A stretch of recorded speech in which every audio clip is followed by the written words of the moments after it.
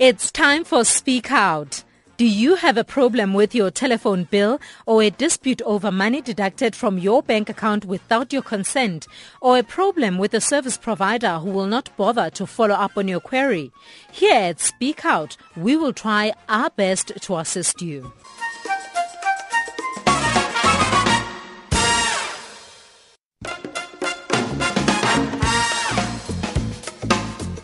In May 2010, Alex Mohlakwane from Limpopo attended an NQF Level 7 labor-intensive construction course facilitated by the Construction Industry Education and Training Services, now known as Izwe Training and Development.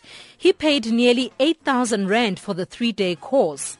All went well until it was time for him to get the certificate. The course was done in a sense of saying we are going to get initial certificate of completion of the course, but subsequently going to get SETA accredited certificate. We've done the course with our moderators, and that's one that I'm competent.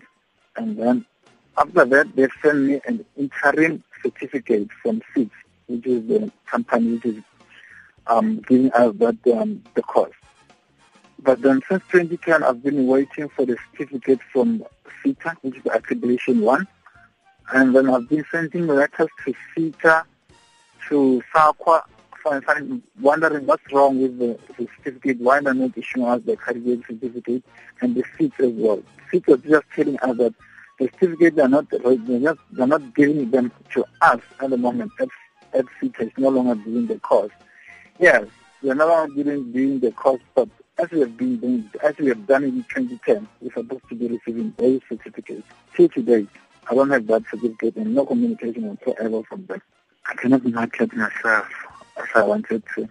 Because with that certificate, I was supposed to be able to be helping people, especially the EPWP projects or contractors, when they need somebody with that NQ level 7. So I've been talking to SETA and SETA, and nobody's giving me a concrete answer. The Construction Industry Education and Training Services, which facilitated Mohlakwane's training, is yet to respond, while the Construction Education and Training Authority, SETA, which is responsible for the final issuing of certificates, say they are still investigating.